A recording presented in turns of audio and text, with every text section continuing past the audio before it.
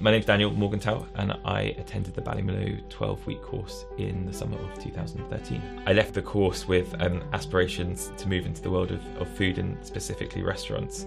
I worked for a few weeks as a very, very bad chef in a restaurant in London. By then I'd caught the bug and knew this was the world that I wanted to work in, but a combination of my lack of speed, my clumsiness and inability to remember instructions meant that I soon realised that chefing was probably not the career for me, and thankfully made the leap into the world of front of house waitering. So in 2015, having spent a couple of years working in restaurants, I opened Portland, my first restaurant, with my business partner and very good friend Will Lander. Portland received a Michelin star 9 months after opening, which was fantastic. A great surprise, but I think testament to the hard work of the team. And then in 2016, we opened a second restaurant, Clipstone, which shares similar sensibilities to Portland, but it has an open kitchen. It's more of a boisterous, vibrant, everyday bistro.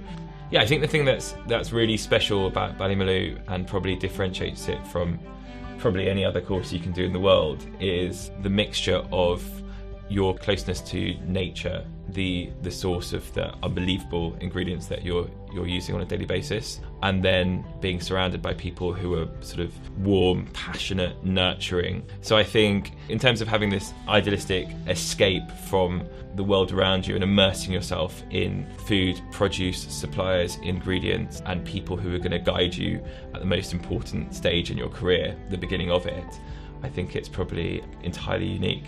I would say find out what it is that excites you and that you're good at. And for some people that will be being a chef, and for others it will be understanding food in a more intellectual way. For others it will be making bread, and for others it might be working in the gardens or with the animals. And there's no right or wrong.